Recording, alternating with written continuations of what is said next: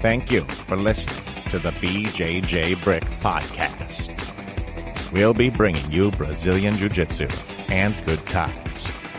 We hope to flatten your Jiu-Jitsu learning curve, help you get the most out of your grappling ability, and meet your goals both on and off the mat. Welcome back, my friends, to another episode of the BJJ Brick Podcast. This week we've got an interview with Ryan Hall. We're excited to bring him to you. He's got lots of great advice for you, and it's interesting to catch up with him and what he's up to. How are you doing today, Gary? I'm doing great. How about you, Byron?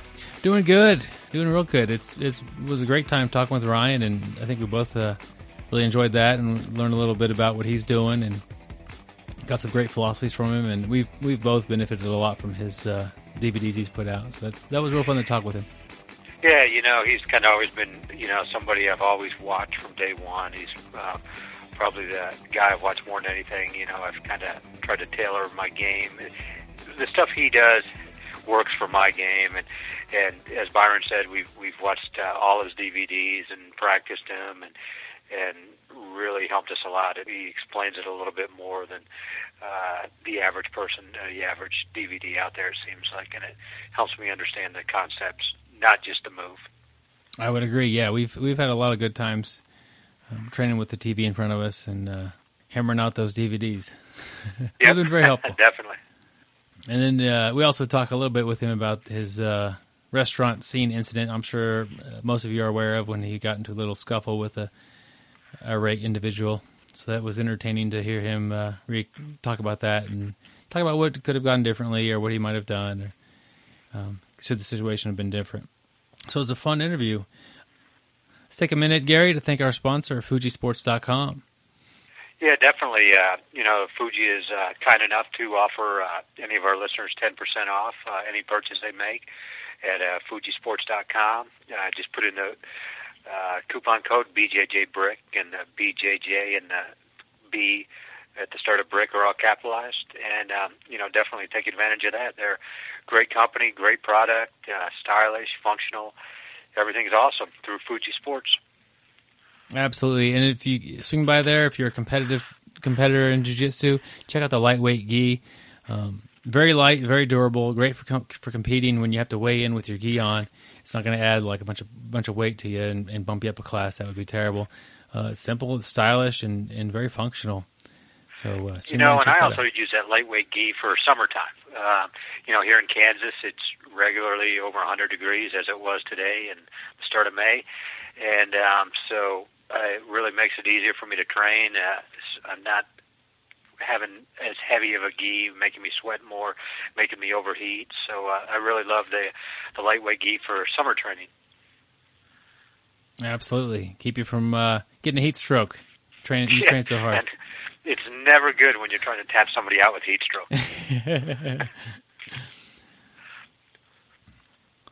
All right. Last week we had an interview with Stephen Whittier. If you missed it, swing by, go back and check that one out. But we were fortunate enough, he gave us a quote of the week for this week. So we'll go ahead and roll that. So I believe this was attributed to Hickson, but it could be somebody else, and everybody loves to attribute awesome quotes to Hickson. But I think it was just when you think you have all the answers, I'll change all the questions. So I think that's kind of a good one, because not only is it badass, but it's also got a good wisdom behind it, and that's kind of the nature of jiu-jitsu, right? In terms of I think it fits in well, not just technically, but also in terms of the idea, the concepts that underlie all the technique. Well, the easy understanding of it is that just when you think you have a read on what I do on the mat, I'm gonna start flipping it up on you and kicking your ass with things I haven't shown you yet. That's the badass part. I think the deeper understanding is that has to do with the basically the evolutionary process of jiu-jitsu in terms of your adaptability, and why no matter how experienced you are, it's not just as trite as there's always something more to learn, like there's always more moves. I think your understanding, if you approach it the right way, gets deeper. So as the art becomes deeper to you, it also becomes simpler. This is my hope, because ultimately you understand the physics of movement better. And that's what I try and instill in people earlier. So instead of, like, for instance, if you're trying to unravel the puzzle of somebody who's got a good guard, you don't think about, here's a pass and here's a pass and here's a pass, and I got to try this one, then I got to try this one. Instead, you think about, if I can, for instance, control the cylinder for a moment and find this separation between knee and chest, a guard pass exists there. How do you do it? Well, there's all these different possibilities, but ultimately, once you kind of figure out how the body moves at any given time, then it's a matter of, you move here to set up there, and then there's separation, boom, now I have it. You'll learn much quicker that way, concept versus just, rote technique. And so that I think is reflected in that. I've always thought that's a cool quotation. So yeah, it's kind of like you're not just answering questions in jiu-jitsu. You're dealing with problems and realities, and you have to use your fundamentals to deal with anything that person's going to throw at you, not your expected questions or situations or problems. Mm-hmm. Absolutely. Yep. That's a cool one. Great quote from Steven there. That was a lot of fun listening to him break that down for us. Okay, Gary, we've got an article of the week. If you would like to send us an article, go ahead and email it to bjjbrick@gmail.com, and we'd be happy to consider anything you guys send us. Usually we stick with, grappling blogs and websites that write articles, but occasionally we venture out to different coaching aspects of just sports in general. And, Byron's a New York Times reader, so actually that's where he found this one. Yeah, I don't know how. I'm not I'm not regularly reading any newspaper, to be honest, but somehow I browsed online long enough and I stumbled upon this article and I thought it was interesting. It's from NewYorkTimes.com. The article is called "Losing is Good for You." There'll be a link to this in the notes if you want to read the entire article. It talks about how kids in today's sports, they get trophies just for showing up and just playing. You can play terrible and you're still going to get a trophy. Short term, it's a nice reward for the kids. Shortly after that, kids they figure out quickly who's actually good and who's not. So really, the effect of giving them a trophy for showing up, the kids socially figure it out that you're not necessarily a star at a certain sport just because you walked out of there with a trophy. But the one thing I think it does help, especially early on in the career, is I think some of the kids may not play the next year, and that trophy, some of the kids are really excited about that trophy, and maybe it'll keep them in the sport for another year or two until they start getting better, and hopefully they'll grow to enjoy it that way. So I do see one positive out of giving a trophy to everybody who participates. Yeah, that's a good point, Gary. Not all trophies need to be like the first, second, and third place trophies. In the article, they talk about if there were those, and then had like a best overall trophy, a most improved trophy, and a best sportsmanship. Those are all very appropriate trophies, especially for kids. It's more important than winning. Having good sportsmanship is a huge thing when you're in when kids are doing sports. That to me is a big one. Yeah, and that's really kind of what sports are about besides fun. You learn how to behave properly, how to win with dignity, lose with respect, treat everybody with, kindness. But yeah, so I mean, not only does that help out in sports, but it's going to help out in life in the long term there. And I also like the Most Improved award. And, that's a great one because it kind of rewards the person who worked very, very hard. And, I was always that guy that nothing really, really came natural to me. So I had to work a little bit harder than everybody else. And I just think that Most Improved is a great trophy for, the kid who works hard. It's well-deserved. Yeah, that's a good point. Not all kids have,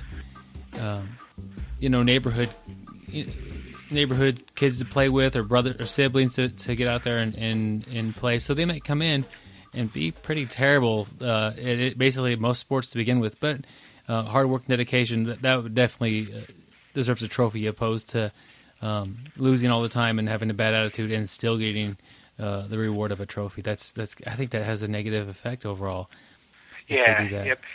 And my son had played soccer, and everybody got a trophy in soccer, and it seems like every sport he played through the Y, no matter who did what, they got a trophy. But this year, he turned 6, and he started wrestling for a local club, and he'd go to tournaments, and he wouldn't place, and no trophy, and it really didn't bother him. He went the whole year, he didn't get a trophy, but he kept getting closer and closer and closer, and sooner or later he's going to get one.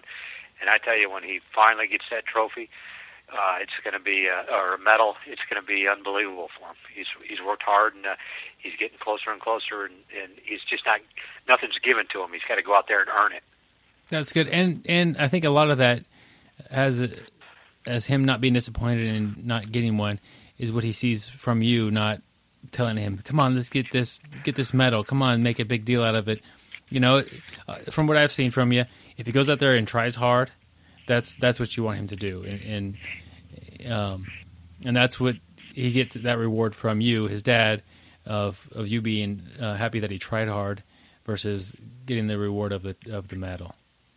Yeah, and what I really like is one of the wrestling coaches actually told me this, no, not my son, but he's like, what he would tell his son every time when he got out on the mat was, you can't pick or predict who's going to be in front of you.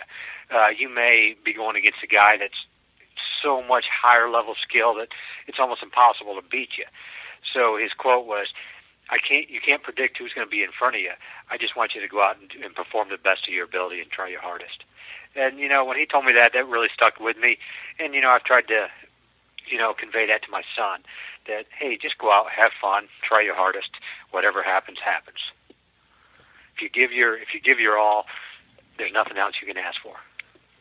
That's awesome. It seems like wrestling coaches always have great advice. Yeah, I really like that, and I took that to heart myself. Not just for jiu-jitsu, but really about anything in the world. Anything you're going to tackle on your given day. There's always going to be some very hard tasks out there, but, just give it all I have, and whatever happens, happens. There you go. You can't always control the situation you're in, but you can control what you do with that situation. That is true. All right, guys, check out that article especially if you have kids involved in sports. It's interesting concepts. I'll put a link to it in the notes. Okay, Byron, I think it's time for the main event now. Let's roll on to the Ryan Hall interview. Absolutely, sounds great. All right, everybody, we've got an amazing grappler here and an MMA athlete as well, Ryan Hall. How are you doing today, Ryan? Hey, I'm doing great, Byron. How about yourself? Doing awesome. We're excited to have you on the show. When we started the show, we talked about getting you on here. We've had, I think, your episode 30 now, so we waited a little while. So oh, wow. to get you on, but you've always had been a target. You've been on our sites for someone to be an awesome interview to have on the show. Cool, man. Well, thank you very much for having me on. Could you? Yeah, we wanted to work out some of the bugs a little bit before we called you. Like I said, you're probably both one of our favorites, and we're like, hey, if we're going to get him on, we're going to be a little bit better than we were on episode 1 or 2. I wouldn't mind being used as a test subject. I screw up 80% of the time anyway, so I wouldn't worry about it. That's funny. We have a lot of grapplers who are new to the art, white belts and blue belts and stuff. Could you introduce yourself to those guys who may not know who you are?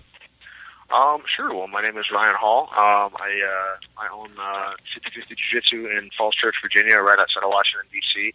And I've been training since, a little bit into 2004. I've competed all over the world in Jiu-Jitsu. Been in Abu Dhabi a number of times.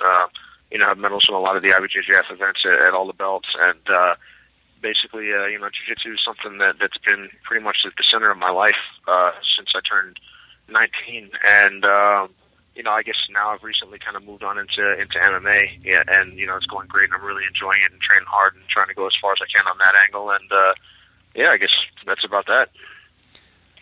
And Ryan, you mentioned you own 50/50 in Falls Church, Virginia, there by DC.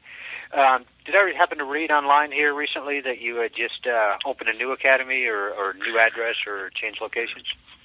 Well, actually, we were based out of Arlington, Virginia, where I'm originally from, right outside of D.C., and Falls Church is the next town over. There was actually a development company that was tearing down our building, so they informed us that we had better get out, and so we managed to find a spot that, all things considered, I mean, it was definitely a tough one, and I wouldn't have been able to make it work without, my fiancé Jen and my really good friend Seth, who also run the academy here with me. But the facility's gone from like 2,200 square feet to about 7,000, and a lot more space, a lot more going on, and just trying to do the best we can. But the academy's going great. Oh, that's awesome! Bigger space, and can't go wrong with that.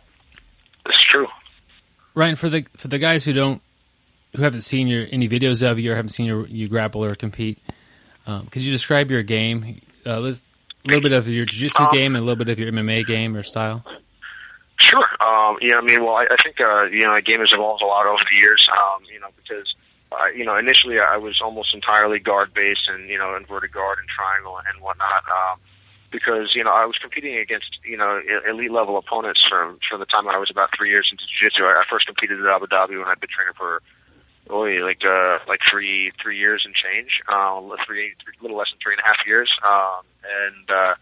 It was, if I'd have been at that point in time, I was a really, really big time specialist in only a couple of different things, because there was no way that I was going to be good enough overall, wrestling opponents of that caliber to be able to, take down, guard, pass, things like that. And not that you could never have it happen, but realistically, if you're doing something for an extended period of time and you're good, and I'm doing something for a limited period of time, you're probably going to be a lot better than I am. So at that time, I was heavily focused on only a couple things, which I think was a very positive thing in a lot of ways, because it forced me to really get a deeper understanding of certain parts of the game that I think allowed me to understand later on other parts of the game, in terms of the mechanics of how things work, and also how to develop skill in specific things. But as time went by, I started to become known for a position called the 50-50.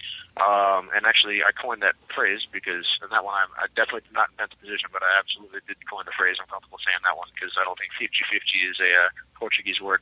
But anyway, that was something where, I actually learned that position from Brandon Vera at a seminar. He taught it, back at Lord Irwin's Martial Arts, and this was 2005, I think, and he taught it, and it was called the Cacareco at that point, because Dean Lister had used to submit Alexandre Cacareco at Abu Dhabi, I think back in 2005 that year. And, it ended up becoming a really feature part of my game, something that was able to, I really hopefully help innovate a lot, particularly with guys, including guys like the Mendes brothers and Bruno Frazado and now the Miaos, utilizing the position. And it it was interesting enough. It made its mark in jiu-jitsu as a whole, and also in MMA now, and it's something that I still use to this day, in addition to a lot of other things. But over time, I guess my game has rounded out to doing all sorts of things, and a lot of wrestling, a lot of and whatnot, and things like that. Always been kind of a submission-oriented, get after it kind of grappler, because those are the people that I looked up to most, and the people that I always wanted to be like, and also the what I believe to be the core of jiu-jitsu, looking to control and ultimately finish your opponent. But yeah, I guess it will be hard to say. I guess, I wouldn't characterize myself as a guard player at this point, just kind of more, try to do everything and try to be as fundamentally sound, in pursuit of winning the fight wherever that happens to be. And how does that translate to your MMA game and style? I think, I thought it is a little bit amusing, to be honestly, because I think that this particularly approach to jiu-jitsu that I use, that I've been able to feel comfortable with, has translated very, very well to MMA, and ironically is actually a lot more sound than the good old close guard, half guard bottom, try to tight pass kind of thing that was, the staple of MMA jiu-jitsu for a very long period of time. I like to think, I guess we'll find out, and I'm willing to put my melon on the line to see if I'm right. But I really believe that a lot of the positions that we're using now, are very valid in MMA, at all levels. And, I look forward to working hard and showing that over time. But when it comes to MMA, always obviously control and fundamentally sound positioning is the most important thing. But being able to use all sorts of a variety of guard that people are, one, not familiar with, two, not very, very used to dealing with, and three, I just happen to be, more fundamentally sound from a variety of aspects for MMA. I look forward to seeing what we can do with that. But a lot of De La Hiva, a lot of half guard, 50-50, things like that. And when it comes to MMA, for the last couple fights, I haven't tried to submit anyone. I just wanted to punch guys in the head a lot. That's a lot different than jiu-jitsu. So you're trying to get yeah, more well, that was experience. actually, people ran from me in jiu-jitsu a lot, and that got really frustrating at the end. Like no one, or not no one, but very few people would actually make an earnest attempt to engage me, which was frustrating. Not that they couldn't, just that they wouldn't. And the referees and the rules wouldn't really encourage that. So I thought MMA would be a fun place to be able to chase people around, and there's a wall, so they can only run but so far. So you're training... are you training at TriStar a lot, or is that a back and forth type of a thing? Yeah, well, I've been fortunate enough to train at TriStar since off and on since I guess August of 2012, and that's been a really good experience and a lot of fun. Although at the moment I'm doing most of my training back home in Virginia and DC. I've got excellent training, excellent boxing, excellent wrestling, and MMA training in the area, and it's nice to be home, but obviously, TriStar is a great place, and I'm very fortunate to be able to go up there, when I need to do that, and it's a great opportunity to learn from the guys there, and then try to do what I can to help as well. That's cool. What are your goals for your MMA career? I guess when it comes to goals, is just become as proficient a fighter as I can be, in all ranges, and I'd like to go as far as I possibly can, and I believe that that's very far, but we'll have to see. I think that the most important thing is recognizing that, winning and losing happens no matter how good you are. There's no one that is, no one is, I guess at the core of it all, everyone is a man or a woman that's competing what's going on, which means that no one's perfect. Like, for instance, let's say you were to take Floyd Mayweather, and if you were to ask him in an honest moment, if you were to run it back, maybe not on camera, he probably wouldn't admit it, but, because he's keeping the persona going, but if you were to ask him, if you were to run it back and refight all the fights that he's had, would he likely win them all? Probably not. He might have a loss or something like that in his record, and I don't believe it would make him any less great. What I believe would be important is just the pursuit of excellence and trying to go as far as we can and always improve ourselves, from a technical, strategic, psychological perspective, and try to become the best fighter and the best martial artist that you can be. Because at the end of the day, you'll win or you'll lose or whatever, but it's really, as far as I'm concerned, there's plenty of people I've seen that win, and I'm not very impressed, and other people that I see that have lost, and I'm extremely impressed, and other people that I see that win, and I'm very impressed. So it really comes down to, are you preparing properly? Are you putting your whole heart into it? And are you really working hard to do your best? And if that's what you're doing, that I feel at the end of the day, that's what I would be comfortable with. Because a lot of things, if being in jiu-jitsu taught me one thing, it's that, particularly dealing with referees in a number of cases, is you can't control the outcome of everything. You can only control how hard you prepare, how much dedication you show, how much you care, and how you conduct yourself, both in training and also, on the mat or in the ring. And, I guess what's most important to me is just doing the best that I can and going as far as I can. And, obviously I have goals to try to be as successful as possible. I want to fight in the UFC one day and test myself against the best athletes possible. But, when it comes to specific beat this guy, beat that guy, I just want to be as good as I can be. And Ryan, you were talking about in jiu-jitsu, everybody's running from you, and that's kind of how you got into MMA. Not everybody, but most. Well, people. Sorry. Let me rephrase that. Most people were running from you.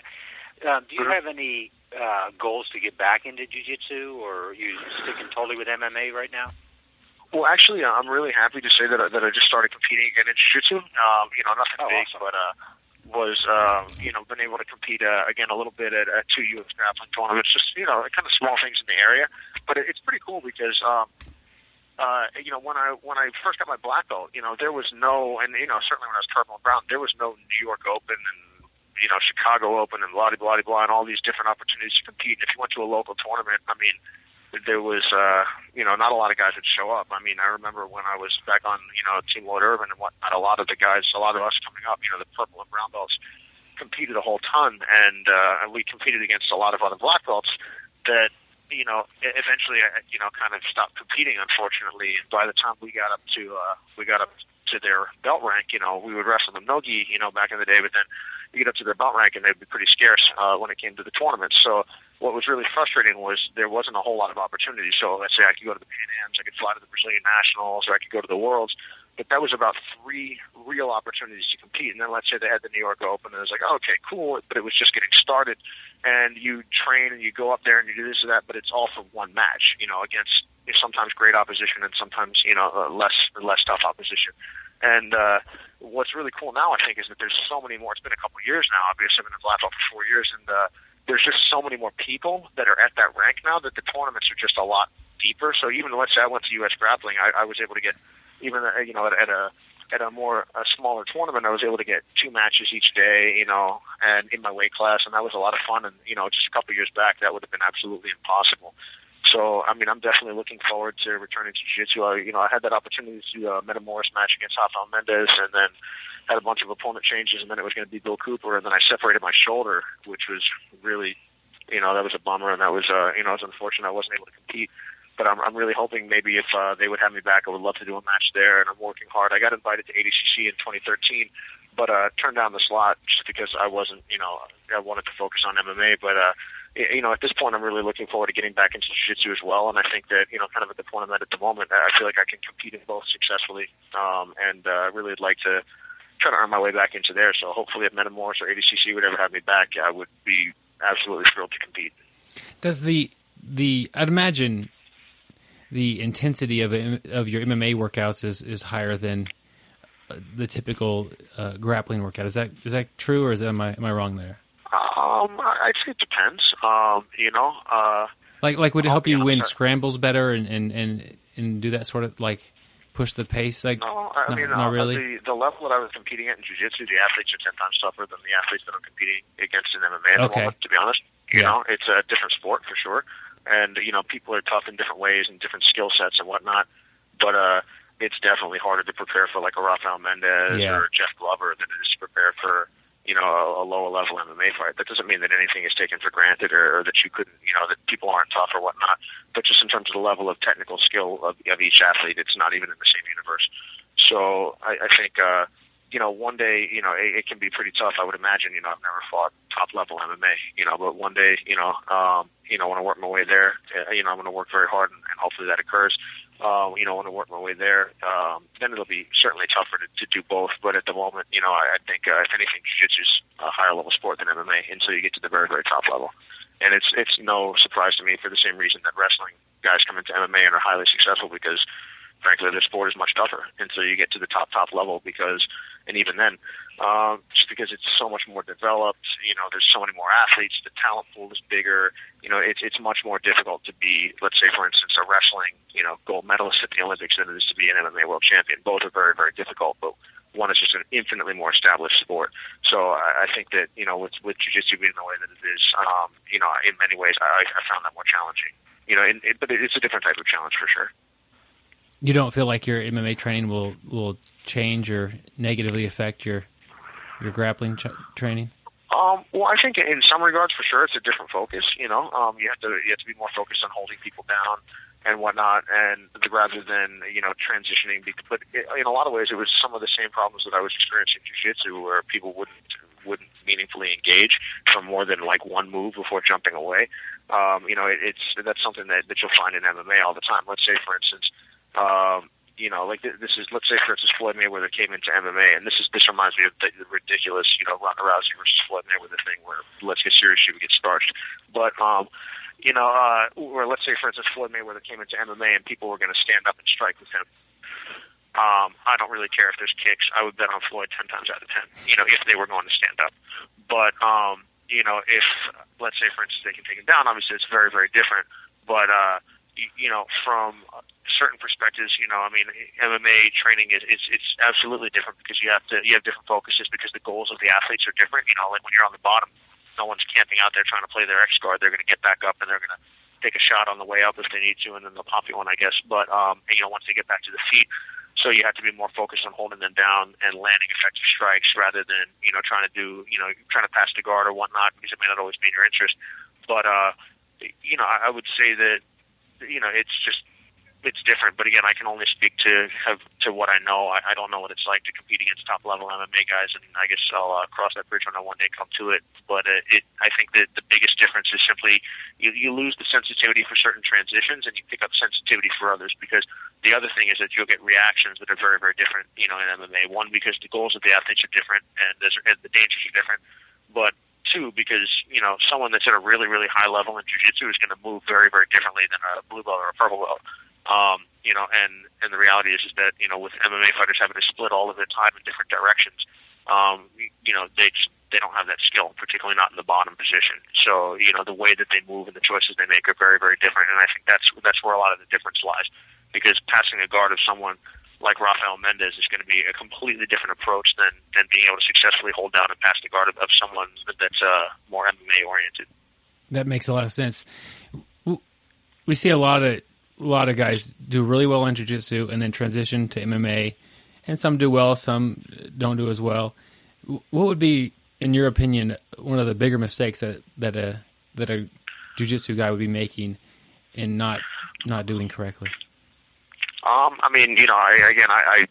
not really established very much in MMA. I've only had 4 fights, so I can, I hesitate to really throw my weight around, opinion-wise. But, I would say some people, you got to understand it's a fight, and some people are not. That was something that I always thought of in jiu-jitsu. I kind of came up at an earlier time in jiu-jitsu where the guys weren't nowhere near as good as they are now. I think there's been a massive increase in the skill level of everyone in jiu-jitsu, but the feel of a lot of things is it's a lot less of a fight. Jiu-jitsu has become a much more white-collar sport than it ever was, and I think that a lot of people that get into it now are into it because, you can grapple, you can do your thing. It's like, I'm going to go do martial arts, or I'm going to go join a health club. Whereas back in the day, if you found jiu-jitsu, it was because you saw Royce Gracie beating people up in the UFC, and you're like, I want to be able to do that.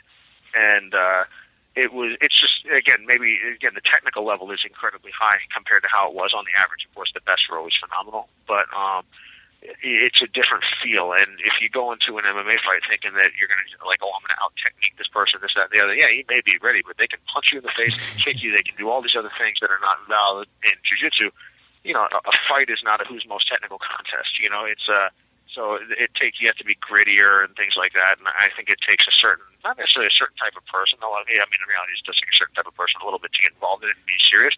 But it takes a certain understanding, a comfort with being hit. Not that that's your goal, but, that it's going to happen and who cares? Because some people, you hit them and it doesn't really shake them, and other people, you hit them and you see their eyes go all wide. They're like, what the heck just happened here? And, so I would just say, train with competent people and learn and do your best. But, only get involved in it if it's something that you want to do. Because if you don't really want to be in there, I can only imagine that you'll find a way out.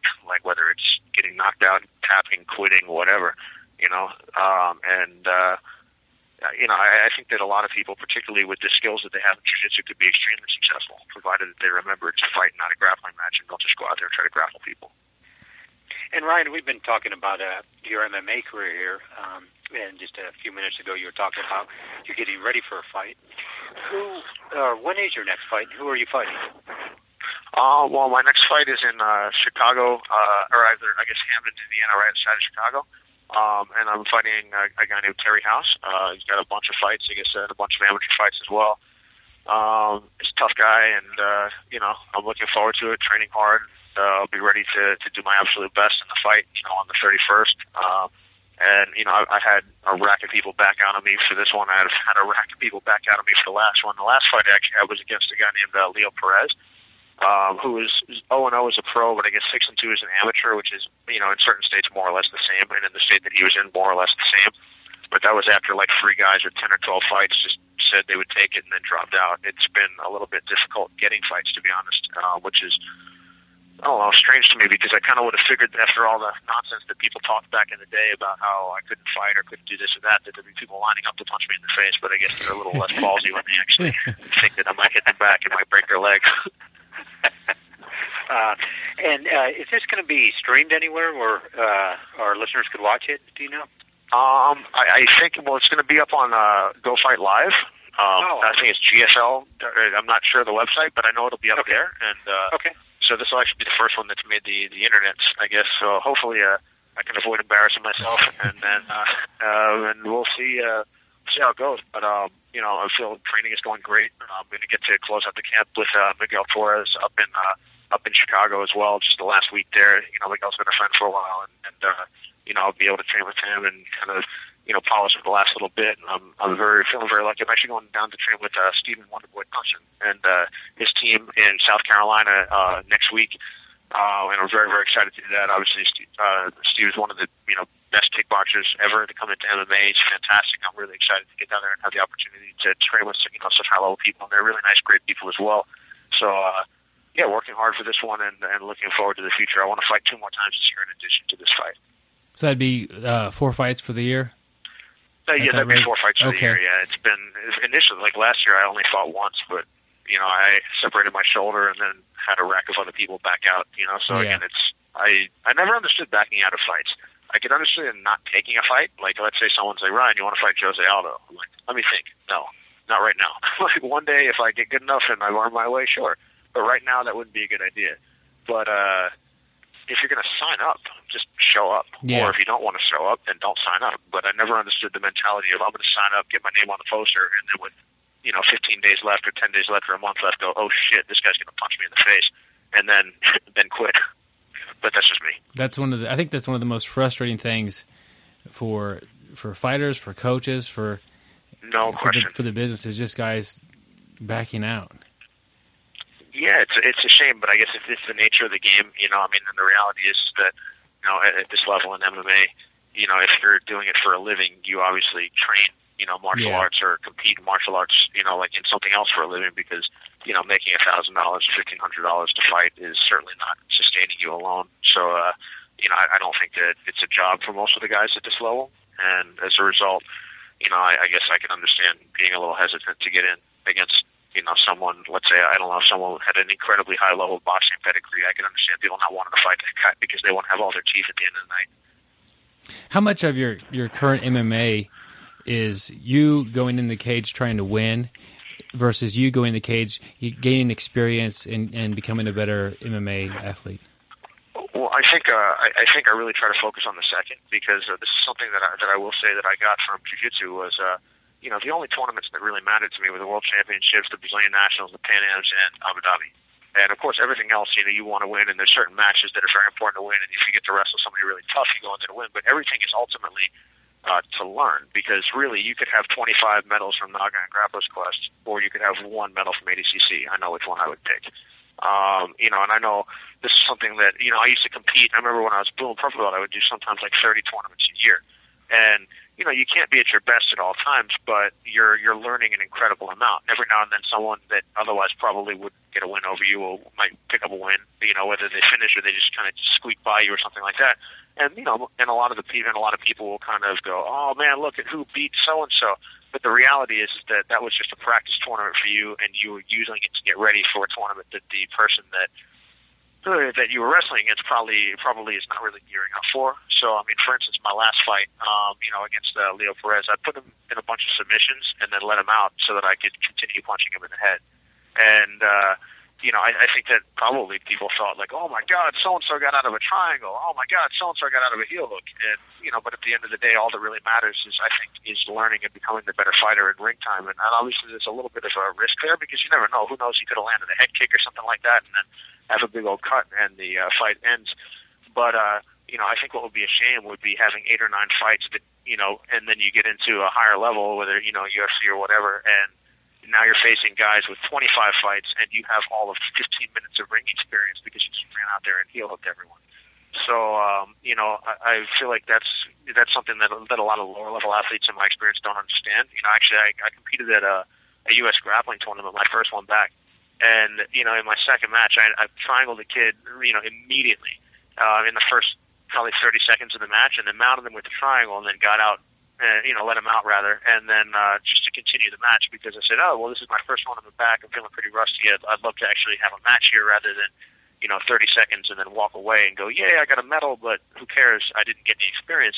And I remember, I don't know, it didn't, it seemed obvious to me that, that was what was occurring, but, for whatever reason, the individual in question was so sure that they had a magical triangle defense. But, I guess at the end of the day, all that really mattered, which was very strange to me because I always thought, it's like the Occam's razor thing. It's like, what's more likely? You forgot how to do a rear naked choke, or I escaped the rear naked choke. It's like, so basically, or you let me out. So basically, what are you going to do? But at the end of the day, I think, at this level, the most important thing to do is to gain experience and to work hard and to try to become a better fighter. Because, again, you've seen so many times guys, particularly guys from a jiu-jitsu background, because you can submit people very, very quickly a lot of times. They go in there, they mow through people like a buzzsaw, and then they get to a level of guy that you can't do that to because, you know, up in the UFC, the guys are good or they're more experienced or they're whatever. And then they say, oh, shit, this is the first time I've actually had to kickbox in the real fight. You know? This is the first time I've actually had to go and put together my wrestling and my striking in a real fight. And that's something that, you know, that I was speaking personally, you know, being 29 years old, I feel like I have enough time to be successful and to accomplish what I want to accomplish, but certainly no time to mess around. And I don't have time to get into work hard and then get to a high level and then be a little bit successful and then get bounced out and then work my way back in.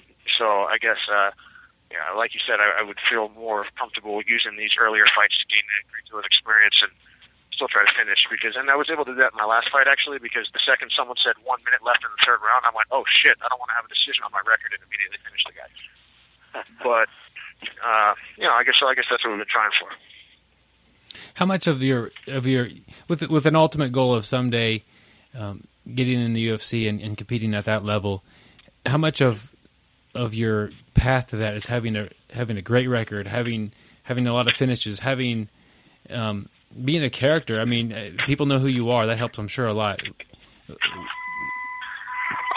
Yeah, I mean, honestly, I've never really been much for going and being kind of a clown. I guess I'm a little bit fortunate. Well, I'm not trying to say clown, but people know your name. They know what you're good at. You know, you're a recognizable face in a large part of the grappling community and a lot of MMA, I'd imagine.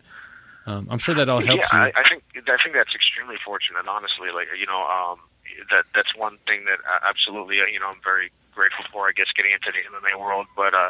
I'll have to get there on my own merit, that's for sure. Yeah. But it certainly couldn't hurt to have, some people having some level of awareness, of the fact that I am fighting and hopefully, working hard and doing well. And, so hopefully, I want to make sure that I earn every step of the way. I don't want any gifts and I don't want any handouts. I want to be able to look back, like I said, kind of in the beginning, looking back on the end of the career, jiu-jitsu-wise and also MMA-wise, and say, whatever I accomplished, I worked hard and I accomplished it. And again, I was better than some, probably lesser than others, but, everything that I did, I worked my best for and performed to the best of my ability. And as opposed to, let's say, for instance, I don't know, at the end of your life, you sit down, let's say you meet your creator, if that's what you believe in, and you walk up to him, her, or it, and you're like, hey, I was 4-time Abu Dhabi champion and UFC champion, and I can't imagine that would give you a lot of peace if he, she, or it went and said, hey, yeah, man, but you were lazy, dude. You were supposed to be 8-time champion, and you were supposed to be undefeated in the UFC, and you were lazy. Or let's say, for instance, you walk up and you say, man, I never was champion, I never was this, or I did my best, and I performed to the best of my ability, and, everything that you gave me, I used. That's it. I was better than some, lesser than others. Rather than listing titles, you're just like, hey, I left nothing on the table.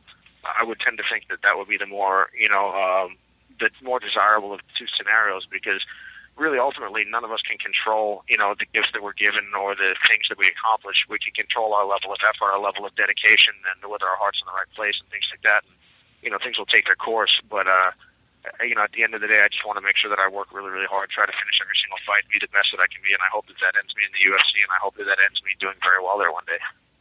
I'm excited to see you continue on your MMA career. That sounds like you've got a good mindset towards your fights and Thank you. and good training attitude. It's exciting. Thank you. Let's talk. You mentioned Metamoris. Do you want to talk about the most recent Metamoris a little bit? Sure. We've got. I thought that. Sorry, say again. With Eddie Bravo, technically, I guess it was a draw, but with such control over that match, I'm sure we're going to see a barrage of techniques and explanations of how he's able to accomplish this. But how much of that was the superior techniques, or how much of it was he's done these techniques for, I don't know, 20 years, and that's what he's like you said, a specialist in those little things. And was able to. I thought that Eddie wrestled really, really well. I mean, as you said, it was a draw by the technical rules, but by any normal standard, there was no draw, and we all know who won. But I'll say, I was interested. I thought his half guard looked good. I was surprised, honestly, with the way that Hoyler approached the game. Yeah. Because you're walking into the I'm sure Eddie's got other positions that he uses well, but you're walking directly into the teeth of the one thing that he obviously knows how to do extremely well. And here's the other thing. It's like, for instance, like when people would say, all right, let's say I want to go and I'm going to have my hypothetical competition match against Roger Gracie, and imagine how we're really big. And I'm like, oh man, I've been drilling mount defense. Whoever it is that I've got trying to mount me is not Roger Gracie. Yeah. It's not going to be the same. Again, it's like being like, oh man, I've got my buddy doing the Philly shell defense. I'm ready for Mayweather. It's like, are you fucking kidding me? It's going to be at a level that's just different. The way they're going to grab you, the confidence they're going to have, the feel is going to be different. And as a result, you're like, all right, I could go into the teeth of this if I want to make a point and try to say, see, I told you it doesn't work. And that was something I was kind of curious to see if Royler would attempt to do. Or I can say, all right, well, clearly this person's got something. All right, what I'm going to do is I'm going to try not to mess with it for very much, and I'm going to stay out of there, and I'm going to pressure them to different sides. You see a little bit more of like a Leo Vieira, a very strategic approach. And, and I would have kind of honestly expected that, like pass to the offside, do something other than the knee cut. But I thought that Eddie wrestled really, really well. But at the same time, I think it's intellectually dishonest what people are saying, because it's like, oh, it's proof of this or proof of that. No, it's not. In my opinion, it's not proof of anything other than the fact that Eddie's a good grappler and that the techniques that he was using in that situation were absolutely valid, and that Royler is a very tough dude whose knee probably hurts a lot right now. But, these guys are 50 years old. One of them, 48, something like that, 46. Yeah. And as far as I'm concerned, it was interesting for sure, and I thought it was a great match and in every way probably the best match of the event. But for people to say that somehow vindicates, like again, a match 10 years later against someone that hasn't competed in a decade vindicates anyone of anything. For instance, that would be like saying, see, I told you Joe Frazier was no good. Look, Muhammad Ali's still alive, and that knockout therefore doesn't count. I didn't think that it diminished. I wouldn't have thought that a win by Royler would have diminished Eddie's accomplishment the first time in any way, and I don't think that Royler managing to beat Eddie, or rather Eddie managing to beat Royler this time out, validated in any way, because they're not the same people that they once were. Obviously, Eddie's improved significantly from that time, and that was something that I think that people in a lot of ways didn't take into account or wouldn't have taken into account. He's stayed in shape, he's trained a lot, he's, tough guy, worked hard and whatnot. And, the rematch benefited Eddie massively. It pretty much every single edge that could go his way did. More time to practice, more experience, more, staying in the game more. And on top of that, being younger, which when you're talking about that type of age, absolutely matters. So at the same time, I thought Eddie wrestled really, really well, and I was really impressed, and I thought it was a great match. But, for people to I think sometimes people with an agenda will try to make something to be something that it isn't. And that's a little bit, it just kind of raises a red flag in my mind where someone says, see, I told you 10th Planet was valid, where it's like, no, dude, Eddie's always been a good grappler. Now, is he better than Leo Vieira? I don't believe so. But does that mean that he's not a good grappler or couldn't beat Royler on a given day? Absolutely not. But do I still think that the match back in the day was a little bit fluky? Sure. I think if they would have wrestled 5 minutes later, Royler would have likely won again. But at no point in time was Eddie Bravo a poor grappler. He earned his way to Abu Dhabi, beat Gustavo Dantas in the prior round. He's always been excellent. And I think that it's almost a function of people not giving him his due over the years that he's been given, I guess, a little bit more than he deserved for this one, in my opinion. How much of it is a function of him promoting his style of like the backlash he gets a little bit, him promoting this is how to do this, and then a lot of the jiu-jitsu community doesn't really like that, but like you're saying before, being a specialist, you could hone in, and if the guy plays into your game, it's going to go great for you. Like when you were purple belt doing all the triangles, everybody, if guys would have pulled guard on you before you got your guard, how would those have went? Oh man, at that time, well, by the time I was able to win the Worlds of Purple Belt, if they pulled guard on me, I was good enough to not get swept, even for the most part, by the good guys, with the other good guards. But it's not like I was mowing through anyone's guard, and I believe you're absolutely right. Honestly, at least for me, the match that I think would have been would be the most appropriate analogy for the Eddie situation is when I managed to beat Rafael Correa, Gojinho, at Abu Dhabi. He was black belt world champ at middle heavyweight, and I think I was a lightweight, featherweight kind of, purple belt at the time, and I ended up putting him in 50-50. Who was the better grappler? Him. No question. Absolutely him in probably almost every single position except for that. And I was able to catch him there, and he actually tore my shoulder, inside of the 50-50 with a kimura. I just remember thinking, if I tap, I'm going to kill myself. So I wrenched my arm out and managed to pop his knee. I was like, good Lord, I'm in my own position. If I tap in my own position, yes, I recognize he's much better than me. But, all right, would I rather shoot myself or have a torn shoulder? Like, all right, I'd rather have a torn shoulder. So I pulled my shoulder out. It really hurt. It still hurts today. And ended up heel hooking him. If we would have wrestled again, a week after that, let's say magically both of us, his knee was better and my shoulder was better. If we were to wrestle again a week after that, I would bet that he would have kicked my ass, no problem. Again, could I have caught him 50-50 again? Potentially. If he tried to make a like a little bit of a point and jump back into the 50-50 and win, well, then I might have well have got him again. But the reality was that he was the much better grappler. Now, if we were to grapple today, who does that benefit? Me, massively. Because, again, I've had plenty of time to improve. I've stayed way more active than he has. I train with, whatever, and I've been able to accomplish some level of thing. He's gotten a little older, and let's say we were to have a match now and I were to win. And then people would say, see, it wasn't a fluke. Well, I think that would be disingenuous. I don't think that would be an accurate line of thinking. So, but back to your question about the Planet stuff, I think that there's a lot of validity to a lot of the things that they do. I think that, obviously Eddie's an excellent grappler, but I think that jiu-jitsu is a results-driven sport, and so is every other art. Everything that actually, progresses and does well over the course of life, in my experience, is competitive, is competition-based, where if I'm going to make a statement, I have to stand behind my words. Like, I have all sorts of different beliefs about MMA and jiu-jitsu, and I'm more than willing to put my ass on the line. Now, if I'm not willing to do that, or if I'm only willing to do that with my rules, my whatever, then I believe that you should question the validity of what I'm saying, or at the very least, kind of raise an eyebrow and just say, all right, well, whatever, Ryan, until you or someone that you are putting out there proves these things, then, we'll listen to what you have to say, but I'm not going to give it too much weight. And that's my thing, where I don't believe that, anything, what occurred, between Royler and Eddie proved much beyond the fact that Eddie's an excellent grappler, and Royler's a very tough dude, and Eddie wrestled phenomenally well, and he used positions like the lockdown, which are absolutely valid. And his electric chair sweep, I think, was awesome, and the way he transitioned to the back was awesome. I think he's an excellent grappler. Did he prove the validity of the rubber guard in sport grappling competition? No. What does the rubber guard do, in my opinion? I think the rubber guard is phenomenal for holding someone down and stopping them from punching you. If that was what it or stalling the match, which is not always a bad idea, and sometimes it's valid, and does it, is that a bad thing? No. If I advertise pulling you down on top of me and leveling our hips out as something other than a flexibility-based position that's unlikely to get me a lot of traction except against people that are either A, not very good, or B, caught by surprise, and now that's where I think you're starting to overreach. But I think there's validity to all sorts of the positions that Eddie teaches and uses. I think he's a great grappler and obviously an innovative instructor.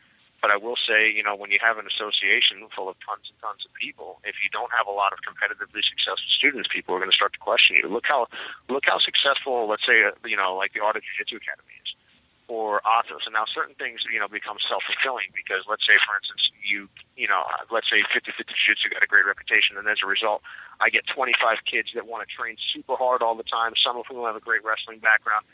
I'm going to have an incredibly successful gym. My guys are going to win Pan Ams, they're going to win the Worlds, I'm going to get all these things, and people are going to say, oh, Ryan's a great coach. When the reality is I may be an okay coach, but I'm also dealing with phenomenal resources. Now, I think that happens sometimes, but I can also say that, look at, like, Ted Ade back in the day. Ted Ade, who was a genius, still is, I think, but, like, he influenced so many of today's best grapplers, and influenced in a huge way. I think that he was incredible as a coach. I think he was an incredible instructor and an incredible talent. And, I'm always highly impressed at people that are able to have that type of an impact on someone. But, let's say, for instance, if I train in the Jiu-Jitsu Association, and I'm not naming names, there's, some that, and again, things go in cycles, but if I have 10,000 students and I have 4 champions, who cares? Does that mean that I'm a better school, that I have a better approach or a better school than, or a better, system or better whatever, than let's say your academy has 200 people and 1 champion? And we say, look, we have 4 champions. I told you we're better than you. Well, yes, we have more champions, but it's the same reason that I'm way more impressed with Cuban boxing than almost anywhere else, because look at Cuba. It's a tiny little country with limited resources and limited people, and look at how successful they are on an amateur boxing level. they make the United States look bad, honestly. Like, as awesome as the United States is an excellent amateur boxing program. But compared to Cuba, when you consider the size of our resources and the size of our population, we're kind of pathetic. Yeah. You know, and that doesn't mean that we don't have great boxers, we don't put out great people, but everything is relative. So, you know, that was one thing that I think probably rubbed people the wrong way a lot of times where, you know, and the reality is that, to my knowledge, 10th Planet has never produced, like, a real A-level jiu-jitsu competitor. You know, we'll have people that get, you know, hyped or talked about, but when I think of an A-level jiu-jitsu competitor, I think someone that's been successful on an Abu Dhabi level or something like that. And that doesn't mean that they won't someday. And I think that Eddie obviously has a lot of really valid things to teach, and as they do better and better, I'm sure that they're going to get those guys. But, you know, when you make great claims, it requires great proof. Gary and I both have watched, let's see, on your DVDs, you've got a triangle DVD, 50-50, back attack, guard passing. Am I missing anything? Well, let's see. All right, so I think there's 7 of them now. Holy crap. Oh, man, like, I'm missing a few. Triangle, 50-50, back attack, guard passing, arm triangle. Oh, yeah, I have that one. Inverted guard. Yeah, inverted guard. Yeah. That's a new one, isn't it? I've got that, yeah. I like the arm triangle one a lot. Byron, I don't know how you forget about the arm triangle one because ever since you watched that one, you've been arm triangling me every time we roll. Yay. I do it the way you. I still like doing it with just one hand. You kind of cup the armpit, and as you transition over, that thing gets real tight, and you don't. There's never a neck crank. It's always a choke. Cool. That's a little. Really, that's a little thing that you had in that one. So I guess I've seen those. I didn't write those down.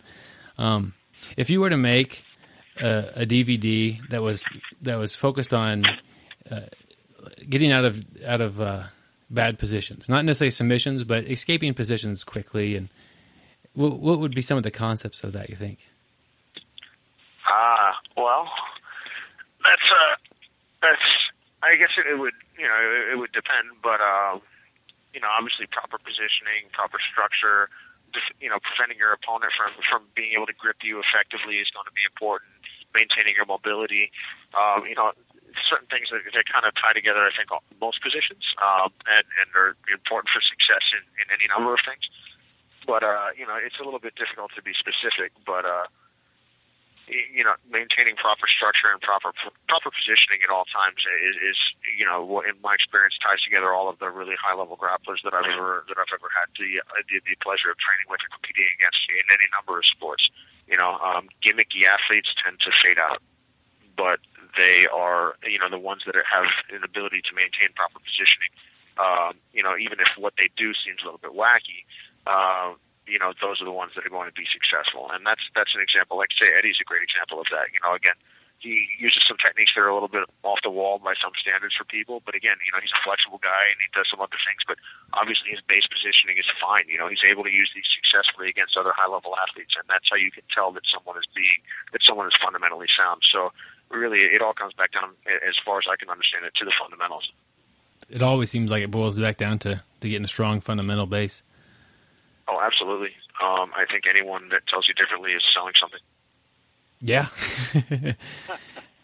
Your MMA. Okay, so let's go back a little bit about your grappling. You had a lot of success at I wouldn't say lower levels, but early on, with having a very specialized game. And then over time, you got to where you wanted to play a different game, and you felt that you needed to get a stronger position. So you kind of ditched. Well, I guess you still have a specialized game because you know the 50-50 in certain positions that you like a lot. But would you say your MMA game, have you found an area to be a specialist in yet, or are you still a generalist in that? Well, I mean, when you say a specialist, I mean, I think on a certain level, you know, I'll always be, by MMA standards, a grappling jiu-jitsu specialist because, you know, if you're at a high level in any one of the component sports at MMA, by an MMA standard, you're at like an astronomically high level, you know, at that discipline. You know, like think about Ben Askren. Like, was he the best wrestler in the world? No, but he was among them. That means he's one of the best wrestlers to ever step foot into an MMA cage. You know, I mean, he's incredibly good, you know, by any standard, both in wrestling and in MMA wrestling. So, you know, but I really want to try to focus on learning how to, you know, be an effective MMA fighter overall and really, you know, understand what MMA is. And the one thing that I do feel happy about is, you know, and unfortunate to have is I try to keep a very open mind and do my very best to to just see how things, to talk with people and also to pay attention to my own observations about how things are going to evolve over time. Because, what people think of as MMA today is not what MMA is. I'm very comfortable saying that. We're going to look back in 25 years and say the guys that are awesome today were awesome for their time. Yeah. There's no shame in that. That's how it's supposed to be. MMA is such a young sport and it's evolving so much. It wasn't that long ago that, no, don't high kick, you're going to get taken down. Yeah, well, we see how the sport is now. Oh, don't drop for leg locks. Yeah, don't drop for leg locks unless you know what you're doing. Otherwise, watch out. But there's all sorts of things that you can or that you can't do that are context-based, that people try to make hard and fast rules. As far as I'm concerned and as far as I understand, the only hard and fast rules are fundamental, or whether something is fundamentally sound and whether it kind of obeys physics. If you're trying to do something that doesn't obey physics, then you're going to have to pretty much hope that the other person has no idea what the heck it is that you're doing or just doesn't have a solid fundamental understanding of their own. But, ultimately at the end of the day, Mike Tyson and Muhammad Ali and, Floyd Mayweather are all the same person. They're all, very fundamentally sound athletes. They're all in proper position. They're all doing their thing, and they express it differently based on, the specific technical whatever that they do and their personality and their body type. But they're all phenomenally successful because they're fundamentally sound athletes. And it's the same thing when you see Marcelo Garcia, Cobrinha, Roger Gracie. They're all incredibly fundamentally sound. That's why they're so difficult to deal with, in my opinion. And it's really the same in every sport that I've ever seen and that I've ever witnessed. And so when it comes to speaking personally, I think when a generalist, if anything I could specialize in, I would specialize in the fundamentals. Yeah, that makes a lot of sense. It's good to have. You've got to have that. Yep, I will say that what most people believe to be the fundamentals and what the fundamentals actually are, in my understanding, are not the same. So that's the interesting thing. And we had a talk last week with Stephen Whittier, and he stressed that the fundamentals are not necessarily the same thing as the basics. They're basic techniques are fine, but the fundamentals are like the structure behind that. Mm-hmm. I completely agree. We have a lot of new grapplers listening to this, a year or less. If somebody with that experience level is wanting to do their first grappling tournament, what advice would you give them, if you as a coach to them? Well, I guess I remember. Let's see. I remember my first grappling tournament. I was rear naked choke pretty quickly by a guy who wrestled at Old Dominion University and was competing in the beginner division. And and it was a blue belt. But anyway, as far as I'm concerned, just recognizing that it's a journey, and really at the end of the day, focusing on winning, losing. You always go to win. But what's most important is that you get out there. If you prepare properly and you get out there, that's respectable. The people that I've always had the most respect for are the guys that had the nerve to step in there and put their name, their reputation, put their own neck on the line. There's plenty of people that have a reputation like, oh my God, so-and-so is so good, this or that or the other. Well, who have they competed against? No one. Then I'm sure they're fine, but I don't really want to hear about them. Not that I don't think they can be good or they can't learn, but the type of people I always thought, let's say Hoyler I always thought was someone really, really respect-worthy. Because, even though he had the Gracie name and everything like that, he was always out there competing against the best jiu-jitsu guys at that time. And that was awesome. Look at Roger Gracie, always out there competing. Marcelo Garcia, competing. Cobrinha, the same thing. And, these are the people that we see and we're like, oh man, I'll bet you they were always awesome. There was a time that Marcelo Garcia sucked. That was well before I met him, that's for sure. But there was a time when everyone was no good. And you don't become good by not doing something. There's this, I remember when I played baseball as a kid, people like, oh man, Ryan, you can throw really hard, but you don't hit well. Yeah, I didn't know how to hit. I had a strong arm because everyone in my family has a strong arm. I don't know why, but we do. But I had no idea how to hit, and I hit like a 12-year-old girl. It was sad. But, and not a 12-year-old girl that knows how to hit. A 12-year-old girl that does not know how to hit. And, it was sad. And basically, but it almost became a little bit of a part of my identity. Like, well, yeah, I'm good. I'm defensively very good, and this and that, or relatively good. Not very good. Obviously, I would have played in the high level, but relatively good. But oh man, yeah, I guess I should bat towards the end of the order. Well, one day I started thinking about it and like, well, why can I throw harder? And then learning how to play, and my grandfather, played semi-pro ball, and it was like, okay, learning, understanding the process for learning something, and it was, well, does everyone have a strong arm, or does everyone practice from a young age and then we're able to throw? And then I would teach one of my friends how to throw, or someone would teach me how to do better, and I'd be like, oh, wait a second, this is obviously a skill thing. And then I ended up, for like the last 2 years of high school, I don't think I cared about school. I cared about learning how to hit a baseball better. So I would sit in the computer lab and read about how to become a better hitter and this and that and the other thing. And I went from not being able to hit to being able to hit the ball over the fence. And was I the greatest baseball player in the world? Of course not. But was I significantly better? Absolutely. And did I break away from the preconceived notion that I couldn't hit the ball? Yes, it did. And I think that this was an incredible thing that I took with me going into jiu-jitsu, recognizing that, hey, it's a process. In the beginning, I couldn't hit for shit because I was not huge. Most of the kids that are good at stuff when we're little, like let's say who's the best at math when we're all little kids? The kid that's the most inclined mathematically. Who gets the best grades? The smartest kids in the class, generally speaking. Who's the best at sports? The biggest, strongest kids. So let's say, for instance, you get to man-sized at age 15, and I don't get there until age 20. When age 16, you're going to kick the shit out of me in every single sport we play, and everyone's going to say you're a great athlete, when the reality is that you got bigger, or you got stronger, or you got whatever earlier on. And it could be the same way in reverse. So I guess what I would say is recognizing that everything is a process, and don't try to cheat the process. You can't do it. You can't shortcut it. You can't cheat it. You can't go around it. There's no way to be good without getting out there and competing as much as you can, and or training against as many people that are as tough as you can. And just as long as they're not going to hurt you, and that's the beauty of jiu-jitsu, by the way, because I can have a match against, let's say, Cobrini when I was a purple belt, and, he was the best black belt in my weight in the world, and, and I was competing against him as a purple belt.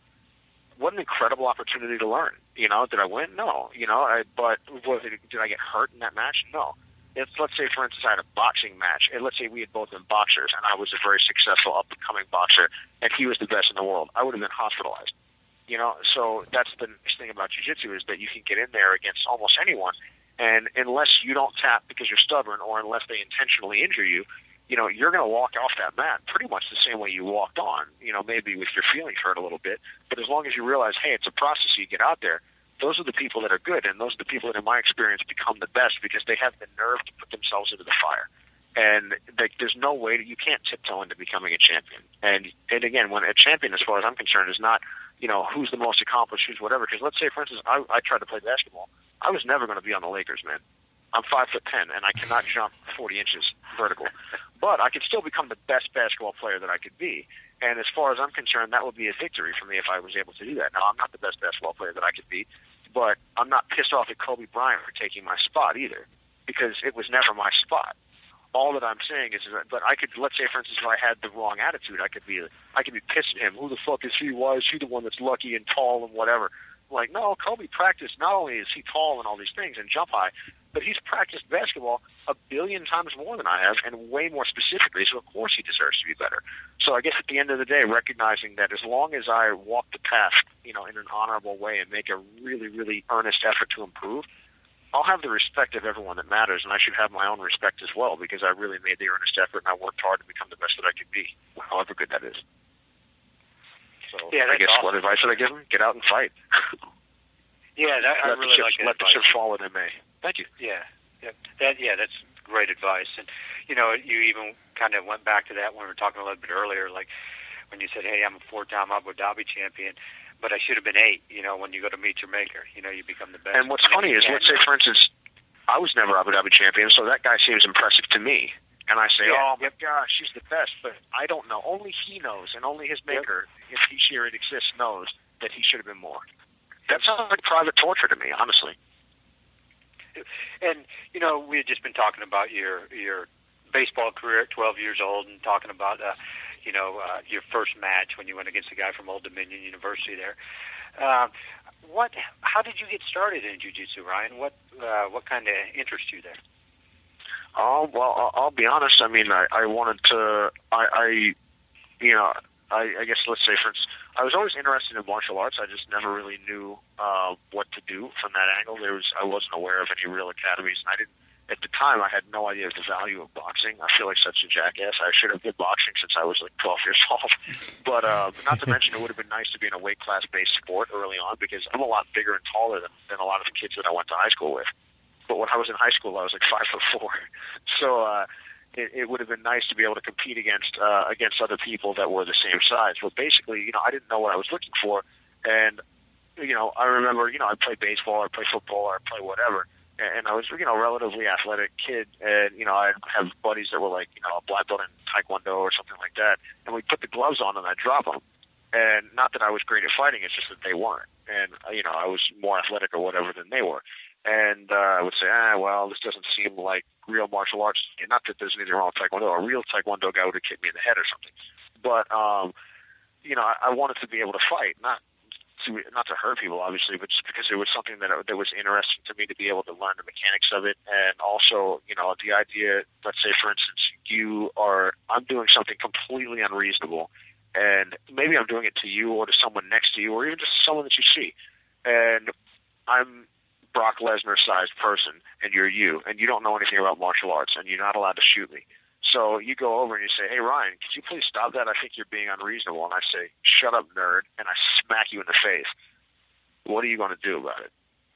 I would say a whole lot of nothing, because you have two choices. You can get brave and get beat the heck down, or you can say nothing. But let's say, for instance, you have some level of martial arts ability. You don't need to beat the crap out of me, but it allows you to stand your ground in a situation like that and say what you believe needs to be said, and should push come to shove, do what you believe needs to be done. So as far as I was concerned, as long as I'm not going to abuse that ability, no reason not to have it. It's kind of like having a concealed carry permit on some level. So that was honestly what was very attractive to me about martial arts. And what I wanted to do when I first walked into Ronin Athletics, in Manhattan in New York, I trained with someone that was actually just visiting us, yesterday. Even was my really good friend and my first coach, Christian Montes. And I was training his academy and training there, and I didn't know anything about martial arts, but I played high school sports and whatnot, and which compared to most people put me on the more athletic side of things. And I remember just getting beat down by a dude that was 120 pounds. Now, he didn't hurt me, but I was like literally manhandled by this person. I was probably like 150 at the time, so not big, but compared to him, relatively big. I'm like 25% heavier than him. And anyway, I thought it was the most incredible thing I'd ever seen. It was like, this is like magic. I don't care about school. I was an engineering major at that time, and I was like, all right, school's out. I'm trying to learn jiu-jitsu. This is incredible. I don't care if I live in a cardboard box. This is what I want to do. And just kind of went in that direction. I never envisioned competing. I didn't even know that jiu-jitsu tournaments existed, but I never envisioned competing. That was actually, I remember back in the day that at that point in time, like Eddie Bravo was like one of the guys that I paid most attention to, because that was actually not long after he'd beaten Gracie at ADCC in 2003. So speaking of Eddie, the people that I knew at that time, and he was, one of the top American dudes. So he was someone that I definitely was very interested in at that time.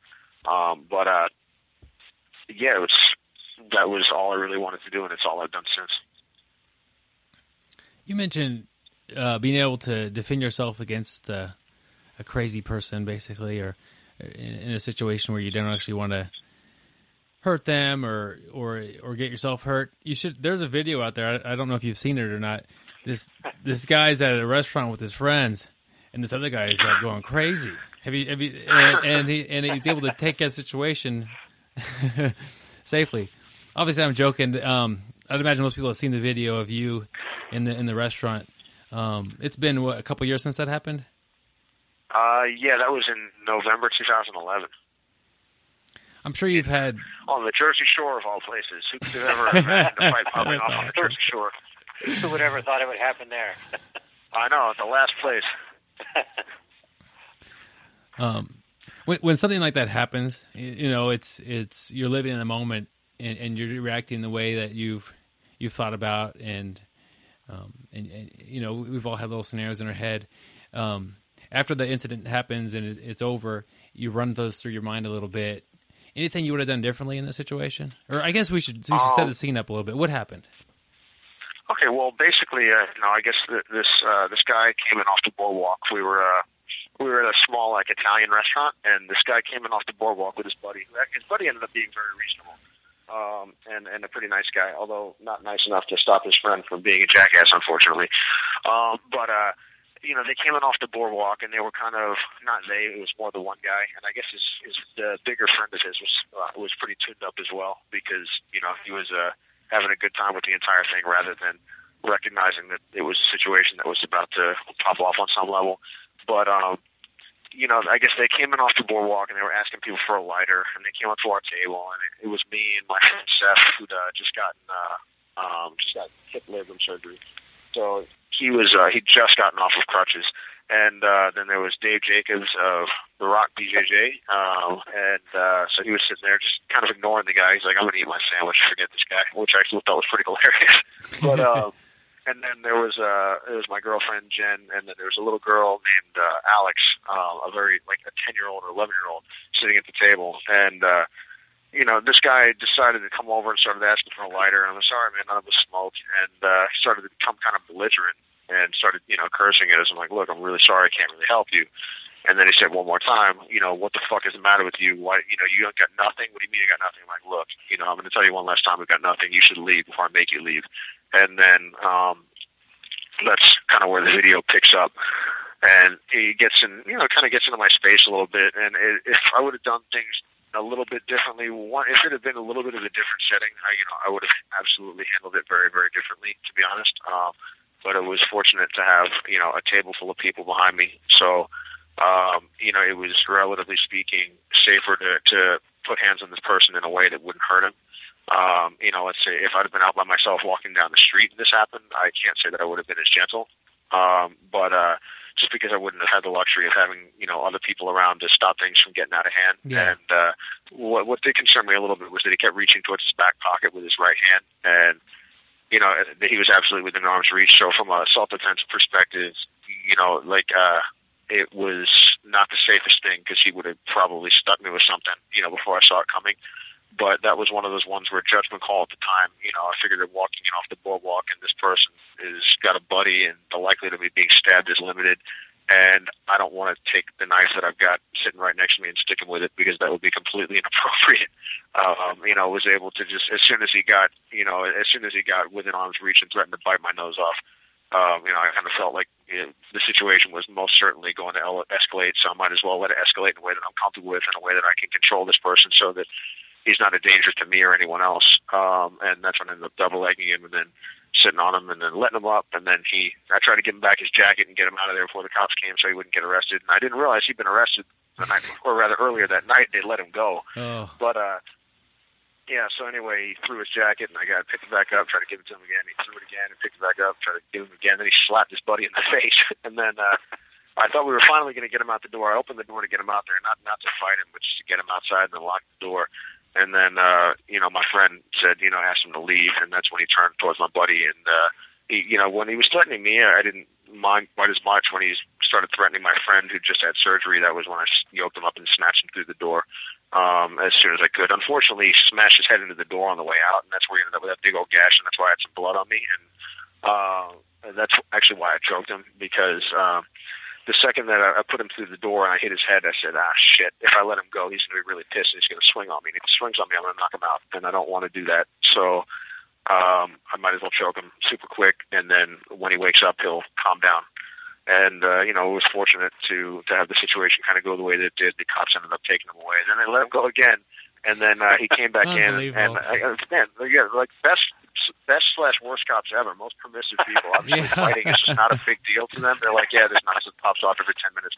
But yeah, then the guys actually came back in, and I was like, oh, Jesus Christ, round two. And then all they wanted to do was shake hands and hug and whatever else. So they were actually pretty nice, you know, all things considered. And I'm really glad that was able to kind of navigate that situation without causing any serious injury to anybody. Because what I was really concerned about, honestly, was having someone else not at our table handle it. Because if you think about it, let's say I'm a 10-year-old and I want to fight you. You're not going to kick the crap out of me. I'm a 10-year-old. I'm not threatening to you. If I'm a giant, scary person and you're forced to fight me, you're either going to get hurt or you're going to hurt me pretty badly, probably, because you're justifiably terrified. You know, like if you really thought that I was going to do you horrible harm. So basically the way that I was thinking about it at the time was, all right, maybe I could be the one to step in here and solve this problem, because if the very gentle-looking people at the table next to us end up doing it, they're either going to get beat up by this guy or they're going to end up breaking his head open with a candlestick or something like that, and neither of those would be a good outcome. Boy, I just wonder if today that guy realized how lucky he was starting trouble with a table with you, Seth, even though he was injured, and Dave Jacobs. That's death wish. He got incredibly lucky. Yeah, I'm not too scary though. I think Dave Jacobs, he was the common cool one. He was the icy cold one. I would watch out for Dave. Yeah. But it was interesting listening to you tell the story. It's not a grappling match. It's not even a fight, like MMA style fight. You were concerned about the knife on your table, his reaching into his, like, behind his back, what he might have in his pocket and stuff like that. There's a lot more going on. You're concerned about the safety of your friends that you're with. You're concerned about his friend. That's all things to consider that typically when you train jiu-jitsu, you don't worry about that. But it's good to have the martial arts behind jiu-jitsu to have those in your head when it comes to a time like that. Oh, absolutely. I think that's the thing where when people talk about martial arts being different than self-defense, I think a lot of times they're completely full of it, or the angle they take is wrong. They're like, oh, man, in jiu-jitsu, you wouldn't use that jiu-jitsu in real life. They're like, I will use jiu-jitsu and beat up 99.9% of people that ever walk this earth. But what's very, very different is, like you said, how it starts and how it all plays out, and whether or not there could be other people involved, other concerns, weapons, things like that. So it's almost like the differences between, at least in my understanding, my admittedly limited understanding, between martial arts and self-defense lie almost entirely in the psychological realm, not in the physical, tactical. I mean, obviously, there are certain things that you can do in a life or death situation, but I've seen a lot of fights in my life, and I've never once seen someone go two knuckles deep on an eye gouge. I mean, not only would it be, very, very difficult to justify that sort of thing, but it's like psychologically, that's a serious line to cross.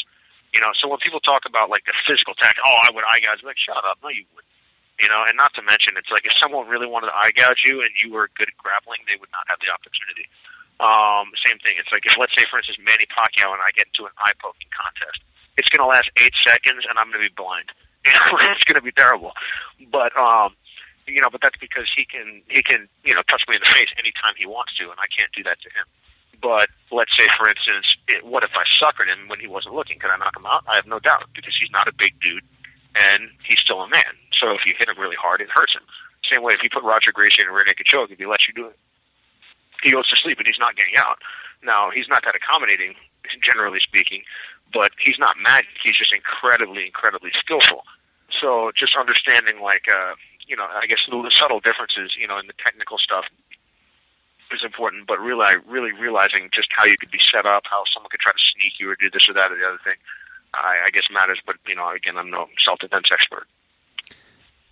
But you did handle the situation very well. That there's more than one way to lose a fight. You could have heel hooked that guy, and then you find yourself in court, 6 months later. You got sued and lost a bunch of money. That's a way to lose a fight. You live and then you get sued. No doubt. That's a loss. Or you could have done it a little too quickly maybe, and not. I mean, the video is nice because it's totally his fault. But you could have been hung for it online. And even, let's say, for instance, let's say you get away with it. Let's say you beat someone half to death and then you get away with it before the cops come. Do you really want to inflict that type of harm on someone just because they were getting it? Like, because again, let's say martial arts is funny. Everyone thinks they can fight, but obviously they can't. Like if you go on the internet, you'd think that everyone could knock everybody out. And, you may be a blue belt, but real life people in street fights, like, shut the fuck up. It was like what Kevin Casey was saying about Keenan Cornelius. Like, get out of here. I think Keenan probably beat him in MMA too. But it's like. And again, that doesn't mean Kevin's not a tough guy, but, Keenan, I guarantee you could take what he's doing in jiu-jitsu and be quite successful and be quite dangerous. And also, like, regular people can't fight. They fight as well as they play hockey, and that's not very well. And it's like, let's say, for instance, I'm walking down the street, and the other funny thing about fighting is that, most people that do it don't necessarily look that rough. So Kobe Bryant, at least, is going to be 6'6" or whatever, so I'll be like, holy crap, do you play basketball, man? Even if I didn't know who he was.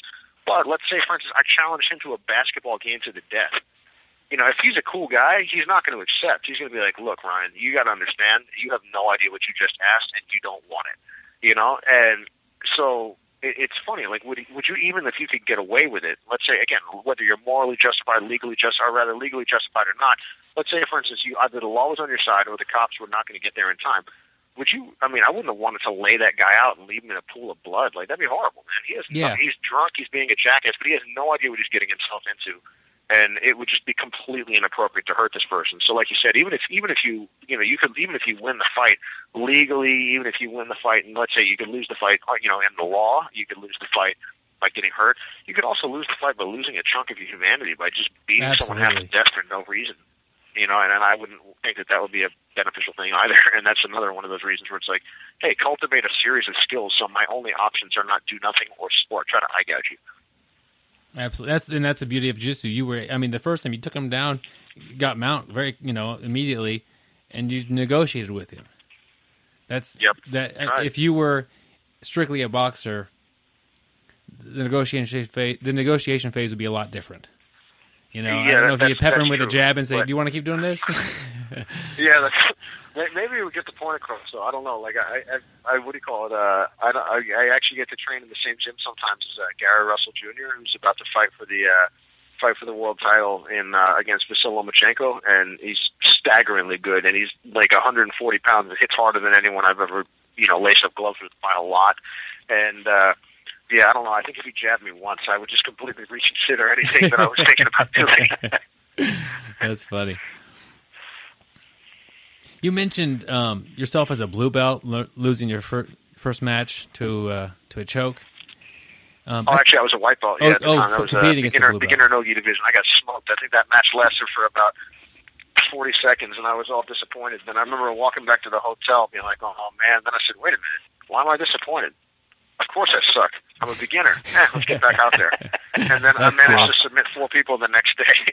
And then I got choked I got choked too, but it was like, I was just, what the victory was, at least for me, was that I got back out there after being disappointed. Yeah. That it was like, you got beat up. Hey, the only thing that would be a shame here is to quit. Yeah. If it were easy, everybody would do it. You're not supposed to always win. Let's talk about you as a blue belt a little bit. You caught my radar when you were a purple belt, tapping a lot of black belts out. But a lot of people get their blue belts, and it's a tough belt, I think. And they end up quitting. They get discouraged that it's as hard. Other blue belts are way tougher than they are. The white belts are still able to get them a little bit.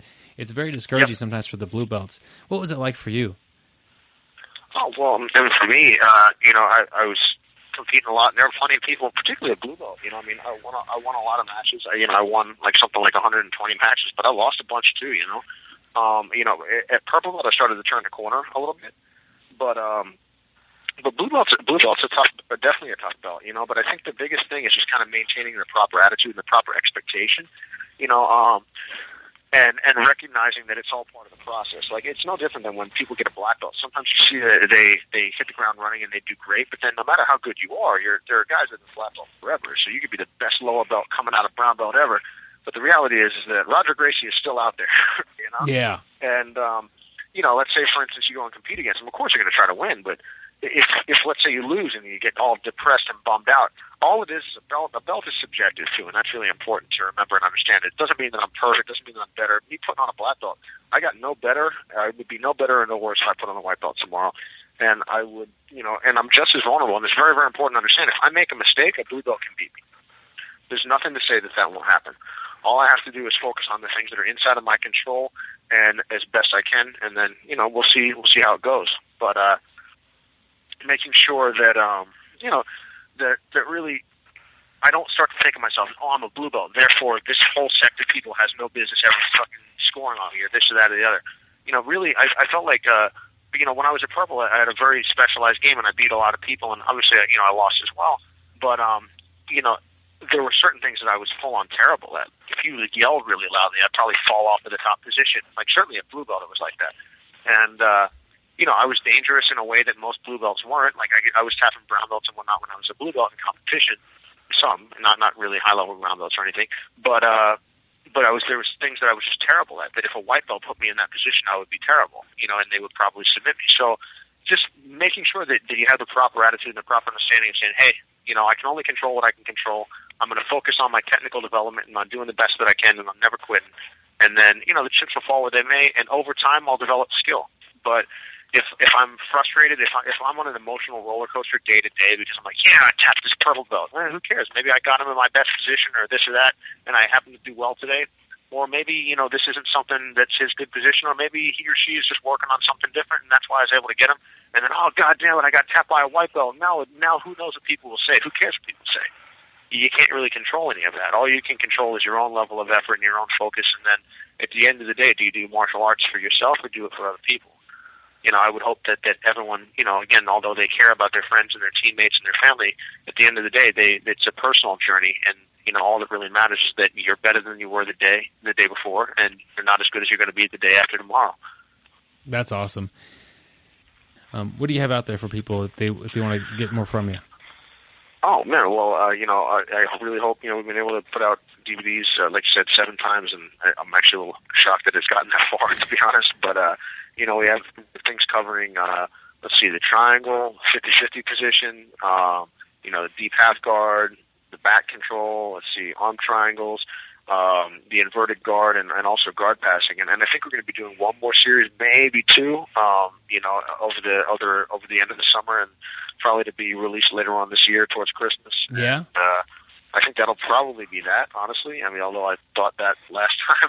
But do you know what those are going to be about? I guess if people still enjoy it, honestly, that's incredibly flattering to me that if anyone, has got something out of the DVDs, because I really do my best on them, and I try to teach in a way that's helped me and my own understanding, and has helped some of the students at the academy. But I know the way that I teach, or the way that I go about things is not for everyone, and I drone on and talk about all sorts of random crap, and I forget what I was originally talking about. So if people can sift through the nonsense, I hope that there's some good info in there. Do you know what you're going to make those DVDs on? I'm kind of up in the air at the moment. Do you have any thoughts? I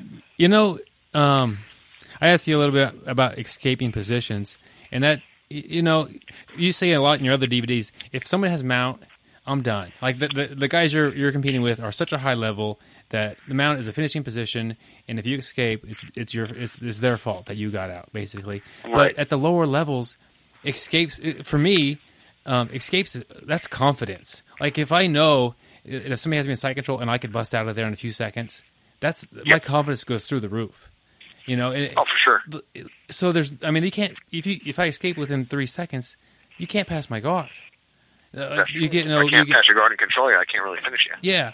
So I'm huge on escapes. It maybe wouldn't sell as good as some of the offensive things, but for me, escapes have been a lot of confidence, added a lot of confidence to my game. But I'm sure whatever you want to put out. I would do my best. I try to be as defensively sound as possible. Obviously there's much better defensive people out there, probably better at damn near everything than me out there. But yeah, I would absolutely be happy to try to do my best on something like that if you think that there would be, if there would be demand for it and people want it. When it comes to DVDs, it's not that necessarily demand drives the only thing, because I'm certainly not independently wealthy, and I don't, make an immense amount of money off of the DVDs or anything like that. So as long as there be value there, then I would absolutely try to do it. And if people think that I would be appropriate for it, I would give them my best shot. Of all your DVDs, I got the triangle one first, and I knew that one was going to be good for my game. But when I got the deep half, I didn't think it was going to help me much. I liked your style of teaching and the way you explain things. But I like deep half guard now. That's the way you explained it to me. It's like that's a fun position, and I do sweep from there very well. It's not. I don't hang out there and wait. If I earn the deep half, I earn the sweep. So. Shoot, I'm in on anything you want to put out there. And same with the 50-50. Guys have a hard time passing, but since your DVD, I don't have trouble usually getting through 50-50. I really hope it helps. Another thing I was thinking was kind of doing like an updated 50-50 DVD, because when I first put that one out, it was in 2009, and obviously I did my best on it. But the position has come quite a long way since then, and certainly my understanding of it has come quite a long way. And I was wondering if I might be able to do a better job, that second go around, maybe in the gi this time, than I did the first time. It's a kind of not like necessarily, it doesn't erase the things in the past, but kind of an update.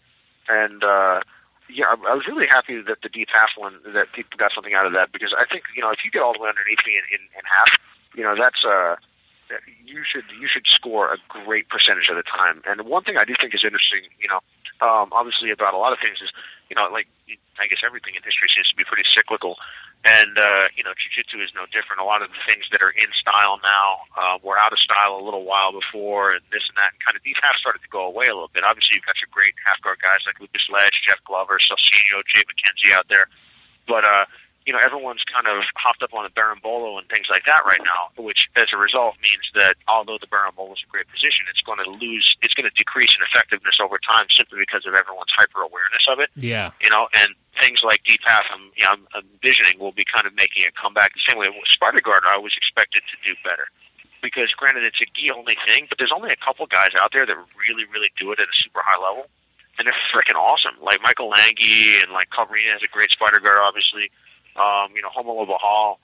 And it's just not something that has retained its effectiveness at a super high level for a really long time because it's never become popular.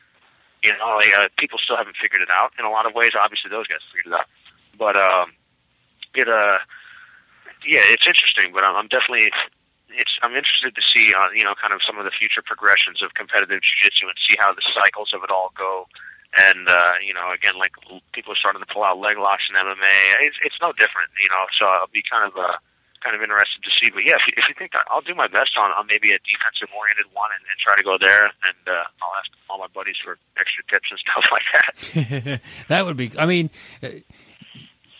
you say in your DVDs, you're training to beat the best. And there's a great feeling of beating somebody who's better than you.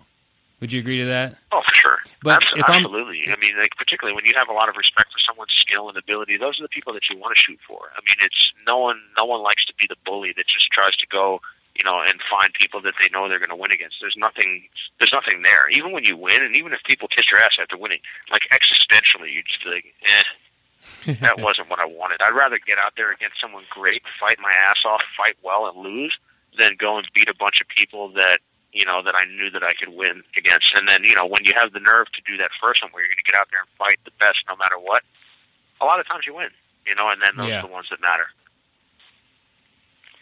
And Ryan, we're talking about your DVDs now. Where would our listeners go online there to purchase them? I think that you can get them off Amazon or in eBay, but I know that the main company is actually World Martial Arts, and the website is www.groundfighter.com. And Paul Veely, the owner of World Martial Arts, produces them. We've always had a really good working relationship, and I think he does a really good job. So if people have any interest there, they can check them out. And if anybody ever feels like making the trek down to Northern Virginia or DC and coming down to train, they're always welcome. Oh, that's awesome. Cool. And how would somebody get a hold of you? Well, I'm trying to construct some sort of bat signal, but that will actually never work. Even if you pointed at the sky, I'm not going to show up.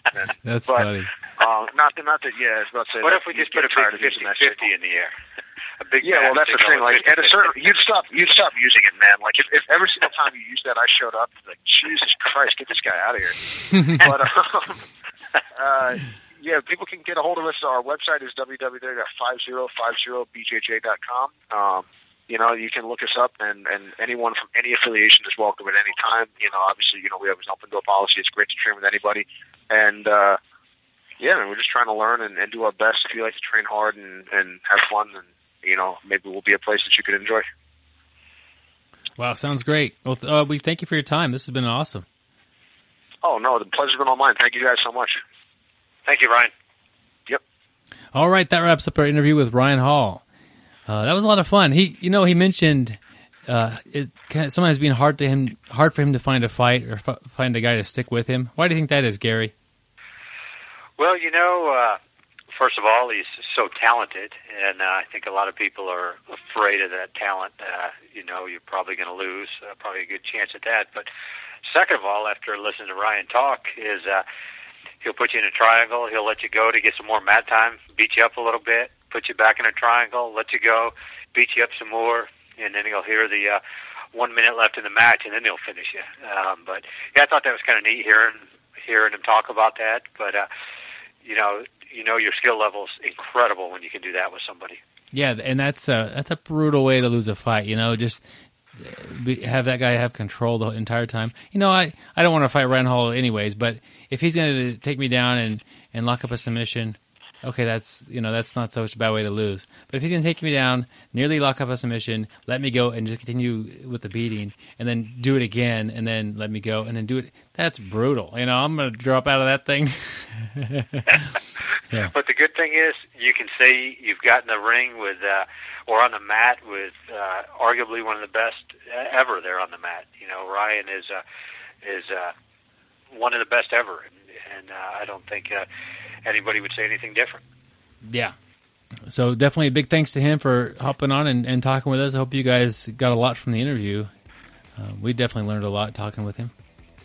Yeah, and definitely, check out his DVDs. He's got, like you said, another one coming up, hopefully somewhere around December. Go out and show support, and get some from Ryan. And as Ryan said, boy, if you're ever in Falls Church, Virginia there, stop by, and he says he welcomes everybody. And how can you go wrong getting to train with him and his team? Yep. He's got the open door. That's a great policy to have. If you guys ever need to get a hold of us, email us at bjjbrick@gmail.com if you've got an article to send us or any questions or comments. We love hearing from you guys. Or even if you just have a teammate that you train with or your coach or somebody you'd like us to interview, definitely let us know. If you have somebody that make a great story, we'd love to interview them also. That's a good idea, Gary. That's what I'm known for, Byron. Yeah, absolutely. If you want to swing by the website, it's bjjbrick.com. We also have a Facebook page. I think that about wraps it up. We'll hit you guys up next week. Ryan Hall will be giving us our quote of the week. You guys had a good time, my friends. Good. Take care, and we'll see you next week. Thanks for listening. Thank you for listening. I hope you find the time today to roll. After all, the best way to get better at Brazilian Jiu-Jitsu is to do Brazilian Jiu-Jitsu.